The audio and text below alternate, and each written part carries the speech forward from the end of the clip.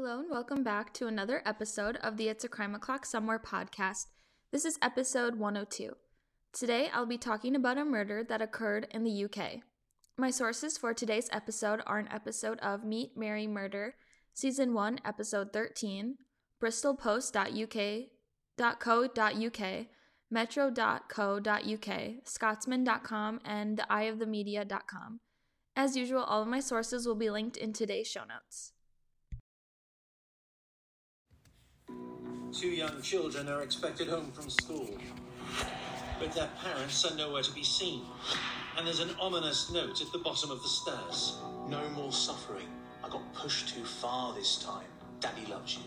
What greeted police as they enter the house will shock friends and family. For Kelly's family, this attack came completely out of the blue. Worgan went from being the picture-perfect son-in-law to their daughter's murderer. Formerly known as Kelly Holder, met George Worgan in May 2011. Almost exactly a year later, they got married and discovered that Kelly was pregnant. Because Kelly's wedding dress didn't fit, which is how she found out. George was a bus driver and Kelly had gotten on his bus. He was a new driver, so Kelly showed him the route. At the time, Kelly had been living at home with her mom, dad, and sister Hannah. Kelly kept her new relationship a secret from her family, but Kelly would stay up all night on the phone so her family could hear her phone conversations. Kelly had been telling her family that she was babysitting for a friend, but she was really going out and meeting George. Kelly eventually brought him over to meet the family. He was described as quiet and shy, but his coworkers described him as the nicest person they had ever met. Kelly's dad, Paul, said they treated him like a son. Kelly was friendly and would have helped anyone in need. She was also bubbly and very happy. George and Kelly started their relationship really quickly. It's believed that George had wanted to be in a relationship for stability. They didn't really know much about each other, but George and Kelly got married on May 16, 2012. Kelly had talked with friends before the wedding about not going through with it. Hannah had found out about that later. Hannah believes that everything was booked, which is why Kelly went through with the wedding.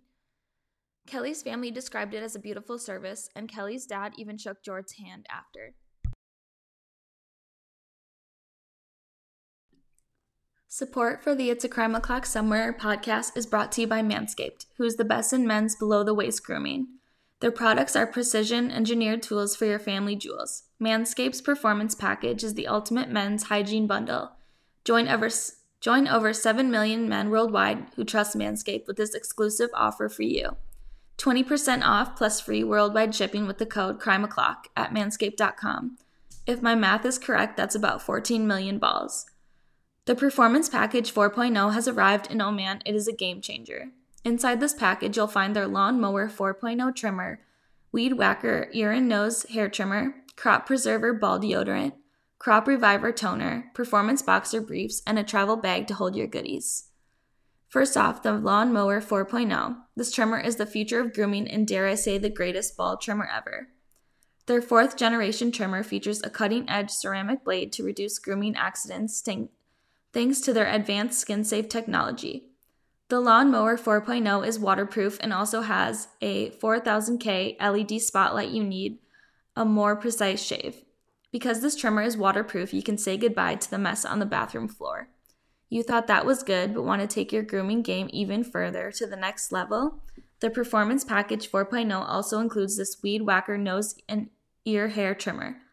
The Weed Whacker is also waterproof and provides proprietary skin-safe technology which helps reduce nicks, snags, and tugs in those delicate nose holes.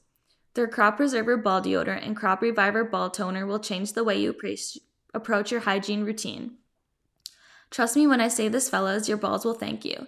Manscaped even threw in 2 free gifts to their Performance Package 4.0, the Manscaped Boxers and the Shed Travel Bag.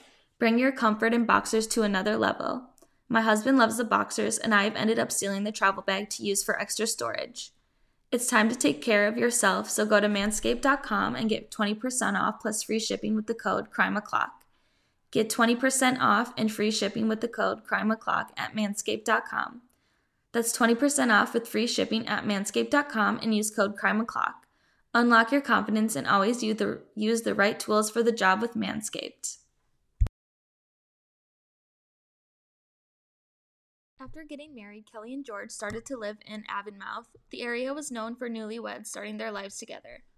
The community also had good schools. Kelly and George eventually had 2 children, a girl and a boy. They seemed to be happy and were posting on social media, especially Facebook. Kelly was a devoted mom, and the couple seemed very family-oriented. Kelly had made a lot of new friends in her community, and Kelly helped look after her friends' children while they were at work. Kelly and George eventually hit a rough patch, but they continued to post on social media of outings and vacations. And Kelly would always post a loving caption with the photos. Kelly found herself at home a lot, and she felt like she became a single parent and was struggling. Hannah would visit to try to help Kelly out, and Kelly wouldn't talk to her family about it. Hannah started to have serious concerns about George and about what kind of father he was. But when he comes home, he wasn't like a dad where he would interact with the children very much. He didn't want to do anything. He just sat in a chair like, oh, you just go and play somewhere else. I don't want you. George were struggling to make ends meet. They were in a lot of debt. George was withdrawing the more they struggled. They were overspending to paint a picture of a perfect life. Image was important to George. He was a bus driver but drove a BMW. George wanted his family to do things his way. He tried to get Kelly to move away from her family and isolate her and the kids, but Kelly didn't want that. According to Hannah, Kelly had a few accidents and mishaps where she ended up in the hospital. Hannah now believes that maybe George had gotten physical with her. Kelly's relationship with George's family was toxic because they didn't get along, and again, Kelly wouldn't talk to her family about it. George knew that the relationship was slipping away from him. Kelly threatened to leave him. When Kelly and George fought, the kids would lock themselves in the bedroom. Kelly told several friends that she wanted to leave George. On November 28, 2018, Kelly's family was notified that Kelly had passed away. Earlier in the day, the children were taken to school, so it was a normal day. Kelly's son had a speech at school, so she attended an assembly. Kelly and George had also been out shopping together. When they returned home, they had an argument, and George killed Kelly. Kelly's mom had tried to contact her. Kelly and her mom had always stayed in contact, so when her mom didn't hear anything from her, she became concerned. Kelly's family contacted the landlord to do a welfare check, and the police were contacted around 7 p.m. They arrived and found Kelly's body in the living room. Kelly's family was notified that George had killed her. George had used a ligature to strangle Kelly. There was evidence that she had fought back, but he overpowered her. George would have had many opportunities to stop killing her, but he didn't.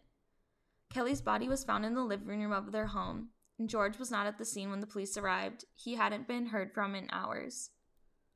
At the bottom of the stairs, the police found a note written by George.